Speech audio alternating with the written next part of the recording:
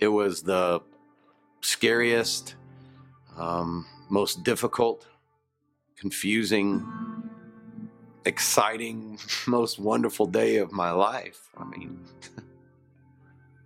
mean, when you realize that God is allowing you to be a father, I don't know what to compare that to, you know. And then on top of that, when it seems that He's deemed you fit to be the stepfather to His son, that's overwhelming. He's perfectly healthy, happy baby boy that came into the world, I guess, just like most every other kid, you know. I get why they call it labor. I mean, since I was 12, I've worked every day of my life, but I've never worked as hard as Mary worked that night. She was amazing. And then not just that night, I mean, through all of it,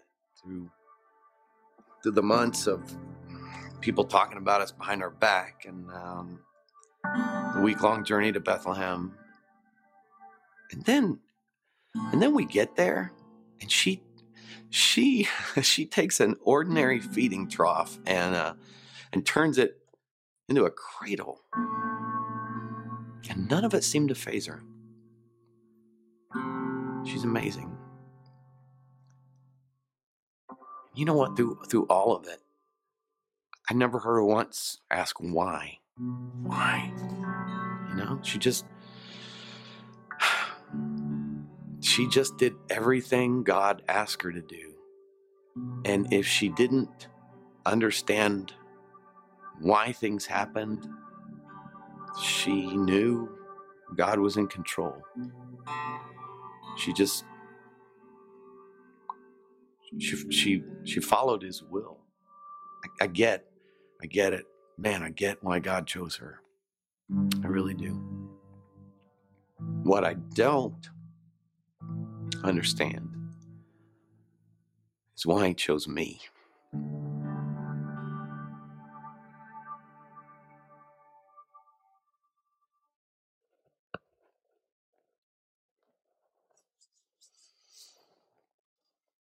In Psalms chapter 18, verse 2, it says, "The Lord is my rock and my fortress and my deliverer, my God, my rock in whom I take refuge, my shield and the horn of my salvation, my stronghold."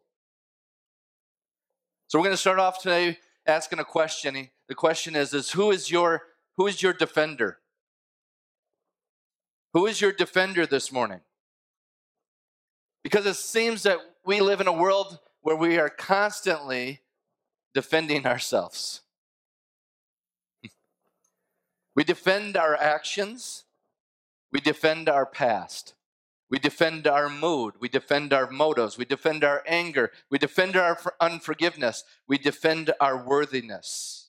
We are defensive. We defend ourselves to our wives. We defend ourselves to our husbands. We defend ourselves to our children and to our parents. We defend ourselves to our employers, our teachers, and our leaders. We defend ourselves to Mr. Police Officer. Oh, I didn't know it was only 35. We defend ourselves to our pastor, and this pastor defends himself to his flock. We are so concerned about how we are perceived, what people think. We defend ourselves about being so defensive. After all, this is the weight that we carry. And I believe we were never intended to carry this burden of being our defense, of justifying who we are and why we are. This is all because of sin. I mean, after all, the very first time we ever see humanity defending themselves, it's when Adam said, "Well, it's the woman that you gave me."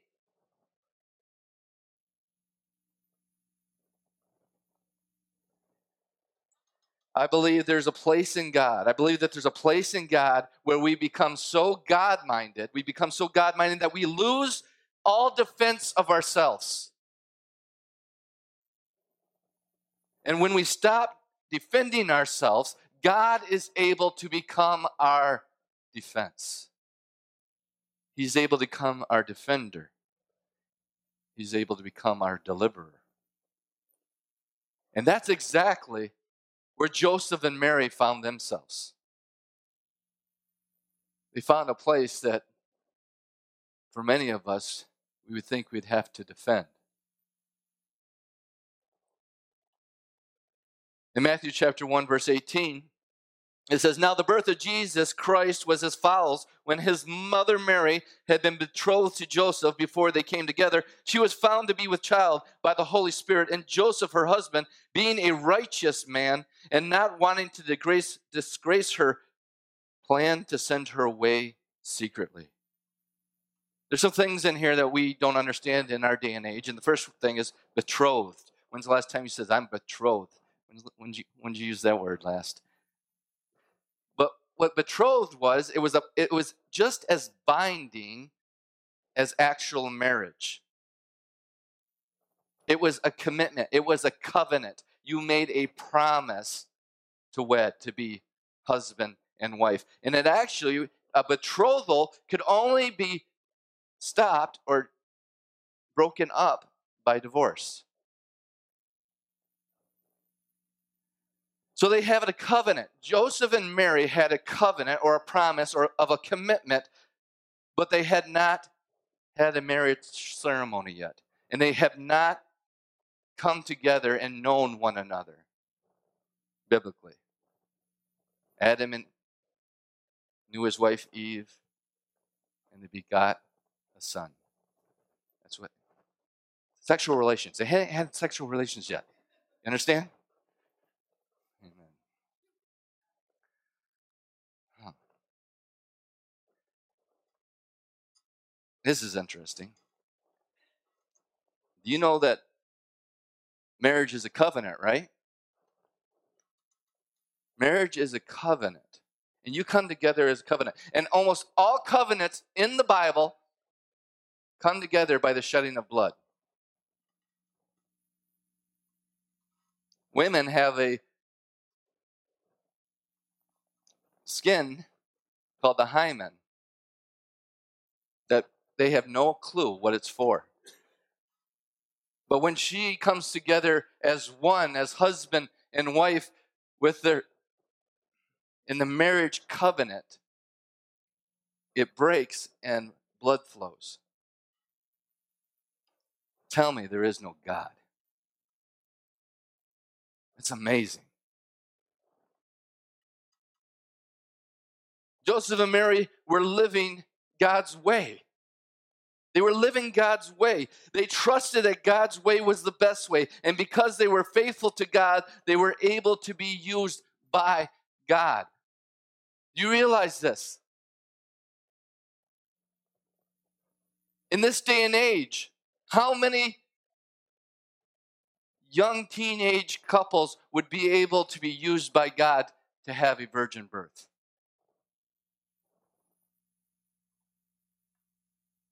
See, when you live life the way God intends your life, He can do miraculous things through you. They weren't disqualified. Why weren't they disqualified? Because they were living according to God's ways. See, they understood something. They understood that God's ways are the best way to live, that God only wants good for them. So if He asks them to do something, it's for their good. It's their good. And parents, grandparents, if you're not talking to your kids about godly sexual relationships, to abstain, it just boggles my mind how I hear Christians say, well, there's nothing you can do. It's just all hormones. That's a lie. You got to teach them why it's important, why it's God's way is the best way.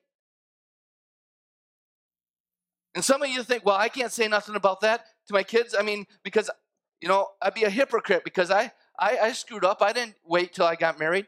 Well, have you ever left the house and not put your seatbelt on? But do you still tell your kids to put your seatbelt on? You hypocrite? No.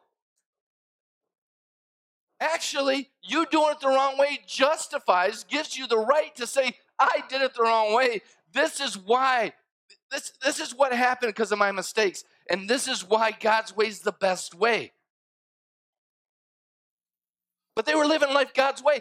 They were living God's way, so God was able to do a miracle, birth a miracle in them because they walked in faith with God.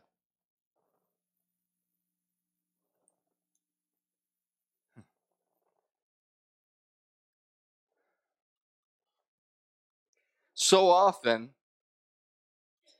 when we fail to believe God's way is the best way, it keeps God's blessing from manifesting in our lives. You understand that? It's not that God doesn't want his blessing to manifest in your life, but when we refuse God, because when you don't do things God's way, that's refusing God. You understand what I'm saying? Right? Parents, when your kids refuse to listen to your advice, they're refusing you. It actually can disqualify us from being used by God. God doesn't disqualify us. We disqualify ourselves. If Joseph and Mary said, hey, we're betrothed, there ain't nothing wrong, a little hanky-panky. They still use that word, hanky-panky? Huh? Amanda uses it. What? But anyways, they could have, right? Hey, we're betrothed. We're covenant. We're getting married. It's good as done. Ain't nothing wrong with a little hanky-panky. I mean, they could have defended their actions, but Mary would not have been qualified to be used to bring Jesus into the world. It's not that God didn't want to use her, but her lack of faith in God's way disqualified her from being usable.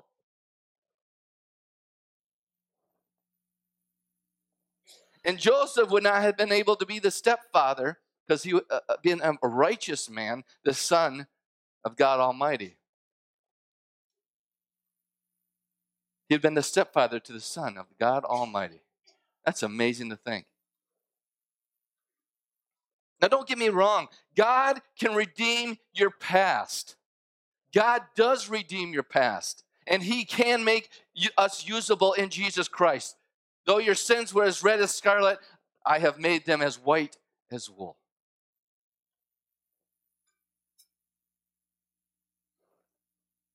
But this is something that we have to learn to do day in and day out, is to align our steps with the Lord, to make our decisions according to the Lord, so that we can be usable to be the hands, the feet, the miracle in the world. Do you know most of the time the reason why you lack faith is not because you don't trust God, it's because you don't trust you.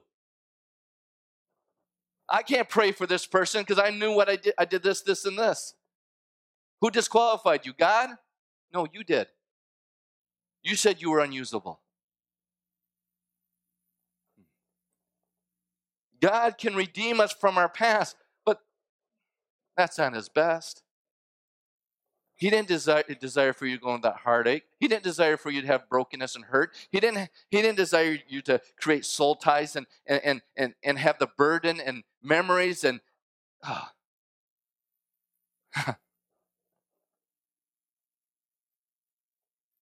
Then it says that Joseph, her husband, being a righteous man and not wanting to disgrace her, planned to send her away secretly.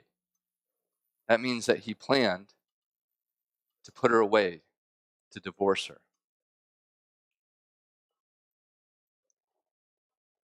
Joseph was a godly man. Joseph was a man that trusted God. Joseph was a man that did things God's way.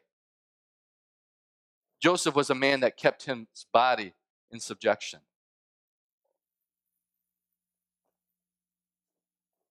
And because Joseph was this way, he picked a woman that was the same way. He picked a woman that was the same way. And according to the law, Joseph could have had Mary put to death. He could have had her stoned for being unfaithful, for committing adultery. Not only was he not going to have her put to death, he wasn't going to shame her publicly. Think about this. Think about this. This shows that how unself-centered Joseph was. He wasn't concerned about himself. He wasn't concerned about defending his reputation. He thought about these things. He thought that I'm not, there's no way that I'm going to have her stoned to death. And I don't want to disgrace her either. So maybe what I'll do is I'll just divorce her secretly. And I'll just let it kind of go away. Joseph was a man full of grace and mercy. He wasn't concerned about defending himself. He didn't become bitter. How many of us men would be bitter? He didn't think of just about himself in this situation, but he considered Mary. He did not make a knee-jerk reaction. He wasn't controlled by raw emotion or even logic. In verse 19 it says, "And Joseph, her husband, being a righteous man and not wanting to disgrace her, planned to send her away secretly. But when he had considered this," this wasn't a knee-jerk reaction. This wasn't something he just said because he got angry and mad. He was considering his options. He was considering what he should do. Proverbs 4:26 says, "Watch the path of your feet." In other words, consider the path of your feet, and all your ways will be established. My goodness. How often do we consider the path of our feet? Consider the choices that we make. I mean, you guys have never made a rash decision before. I know that. But have you? Have you made a decision based completely on emotion? Have you written people out of your life just of an emotional reaction to something they did? Have you ever said something that was birthed out of the emotion of the moment? How'd that work for you? It's kind of quiet, so I don't think very good. How about logic? See, this is where it gets even a little bit more difficult. Will you make a logical decision? Right? Logic says this is the best decision. And you make this logical decision, and it still ended up being the wrong decision. You know, he could have logically went to the book of the law. He could have logically justified his actions, but would have been the right decision. We, as Spirit-filled believers, are not led by our emotions. We're not even to be led by logic. We are to be led by the Spirit. We are to consider our ways. We are to be Spirit led people. And Joseph wasn't even born again, and he's led better than most. Joseph took great care in making this decision. He was not controlled by emotion or just logic, but he considered, he thought, he meditated on, he prayed about what he should do. How many decisions have you made without hearing from God?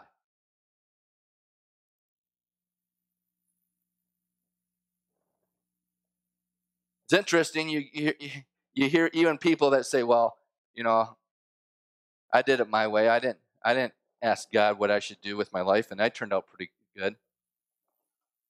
You fool! You think your life is good? You should have seen it if God had a hold of it.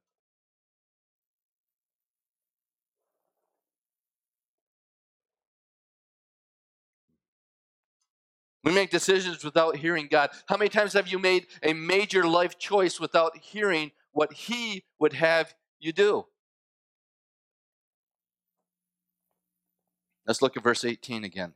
Now, the birth of Jesus Christ was as follows. When his mother, Mary, had been betrothed to Joseph, before they came together, she was found. That became together there, that's hanky-panky. She was found to be with child by the Holy Spirit. She was found. It was discovered. Mary was discovered to be pregnant. What you got to understand is if you look at Luke's account, Matthew's account is kind of from Joseph's perspective. Luke's account's from Mary's perspective. In Luke's account, in verse 39 of chapter 1, it says, it tells us that after the visitation of the angel Gabriel, Mary left and went to visit her cousin Elizabeth, who had become pregnant in old age with John the Baptist. So Mary wasn't around for a while. I mean, how would Mary defend herself? Sometimes you can get so far out with God that what can I say? See, most of the time when we're defending ourselves, it's when we're wrong. But, you can get into a place with God where your circumstances look so crazy, but you're right.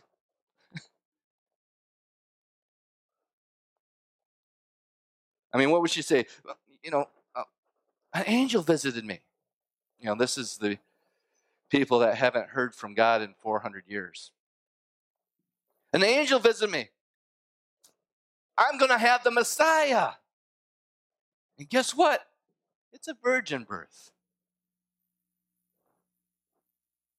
How would that work on you guys? I never knew a man. See, Mary went and visited Elizabeth for 3 months, and when she came back, it was evident that she was pregnant. It was found that she was pregnant. She had a baby bump. She had a baby bump. She came back. What's this? A little too much hummus. I don't know. But nowhere in Scripture do we ever see Mary defending herself. She never defends herself. And I was sharing with the prayer team downstairs before the service, and I wasn't going to plan on saying this, but it came to my remembrance, so you get it too. Even when Jesus was older, the Pharisees said to him, "We weren't born in fornication. We know who our fathers are."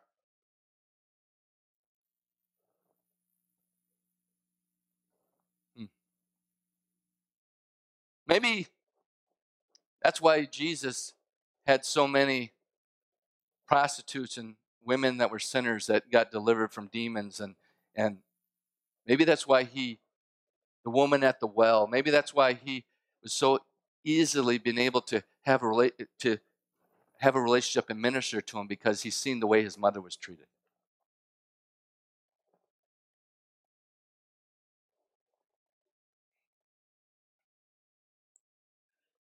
But she came back from Elizabeth after 3 months, and it was found that she was pregnant, and it just shows the great trust, the faith that Mary had in God.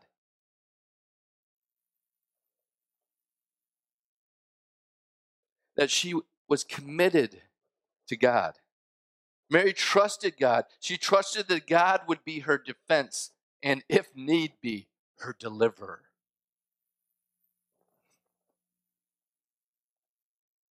How terrifying for a 15 to 17-year-old girl in the culture that she grew up in.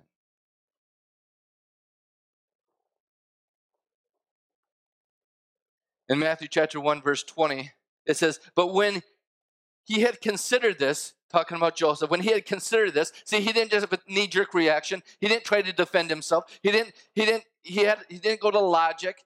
Wasn't controlled by emotion. He was considering, he was meditating, he was praying on, he was seeking God on what he should do about this situation. And when you do that, God speaks. And while he was considering this, behold, an angel of the Lord appeared to him in a dream, saying, Joseph. And you're thinking, man, I wish that angel of the Lord would show it to me once in a while. Well, maybe you should consider once in a while. How long should you consider? Maybe until the angel shows up. Till you hear from heaven. Joseph, son of David, do not be afraid to take Mary as your wife, for the child who has been conceived in her is of the Holy Spirit. She will bear a son, and you shall call his name Jesus, for he will save his people from their sins. You know, Jesus was not Jesus' name in heaven. That's his earthly name. Yeshua. It's actually Joshua. The Lord is salvation.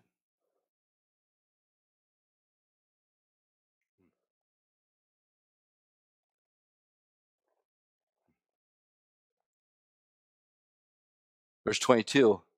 Now all this took place to fulfill what was spoken by the Lord through the prophet. Behold, the virgin shall be with child and shall bear a son, and they shall call his name Emmanuel, which translated means God with us. And Joseph awoke from his sleep and did as the angel of the Lord commanded him, and took Mary as his wife, but kept her a virgin until she gave birth to a son, and he called his name Jesus. Just think,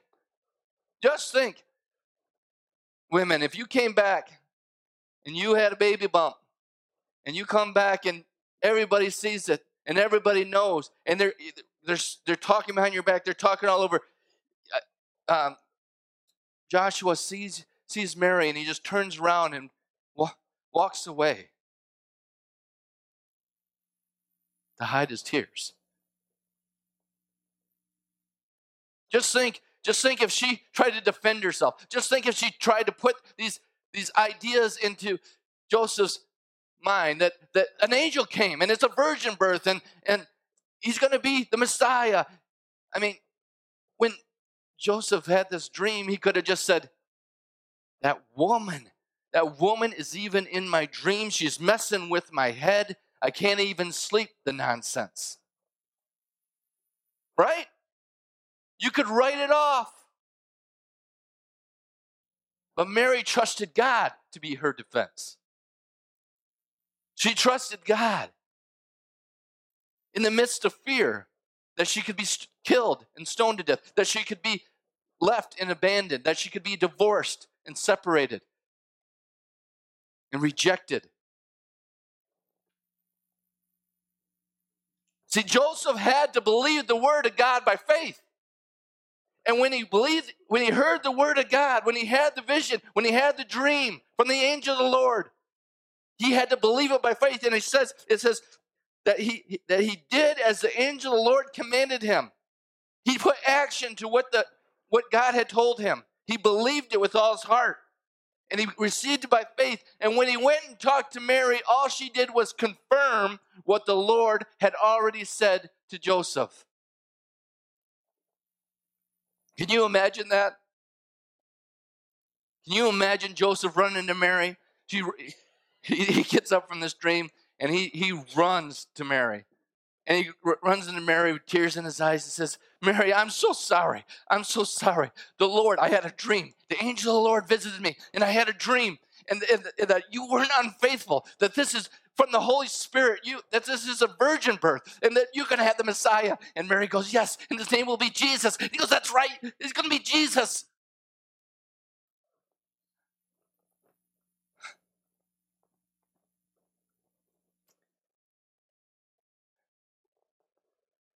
When we fail to trust God, when we fail to trust God in our life, when we become our defender and our defense, we hinder what God wants to do in our lives.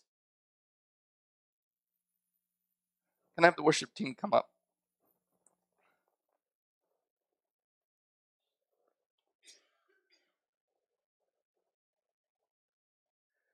Joseph and Mary had the concern of being rejected by each other. They had the concern about being rejected from their families, friends. They had a concern of being kicked out of the synagogue or the temple or the church. That they would be labeled social outcasts. They would have the title of sinners and unclean. Like I said, the religious leaders mocked Jesus and says, we weren't born in fornication. We know who our father was.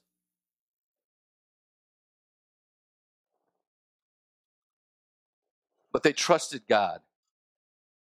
They trusted God to be their defender. They cast their cares upon him, knowing that he cared for them. They put their faith into the words spoken over their lives and trusted that he was able to bring all things together for good, even in the most crazy of circumstances. We started this message with Psalms 18:2. The Lord is my rock and my fortress and my deliverer, my God, my rock in whom I take refuge, my shield and the horn of my salvation, my stronghold. Let's stand. Is God your defender? Is God your defender this morning? Is God your resting place? Are you resting in God? Are you constantly on edge, defending your circumstances, defending your life, trying to justify? Are you living a life of fear, anxiety, and stress? Do you have an unhealthy concern of what people think of you? Are you constantly defensive? God wants to deliver you from this burdensome way of living. He wants you to live a life that is light and free. He wants you to know him as your defender. Trusting him as your deliverer. You've been listening to a message from Charis New Testament Church. For more information or to contact us, go to www.charisntc.org. And remember, you are deeply loved, highly favored, and destined to reign in Christ Jesus.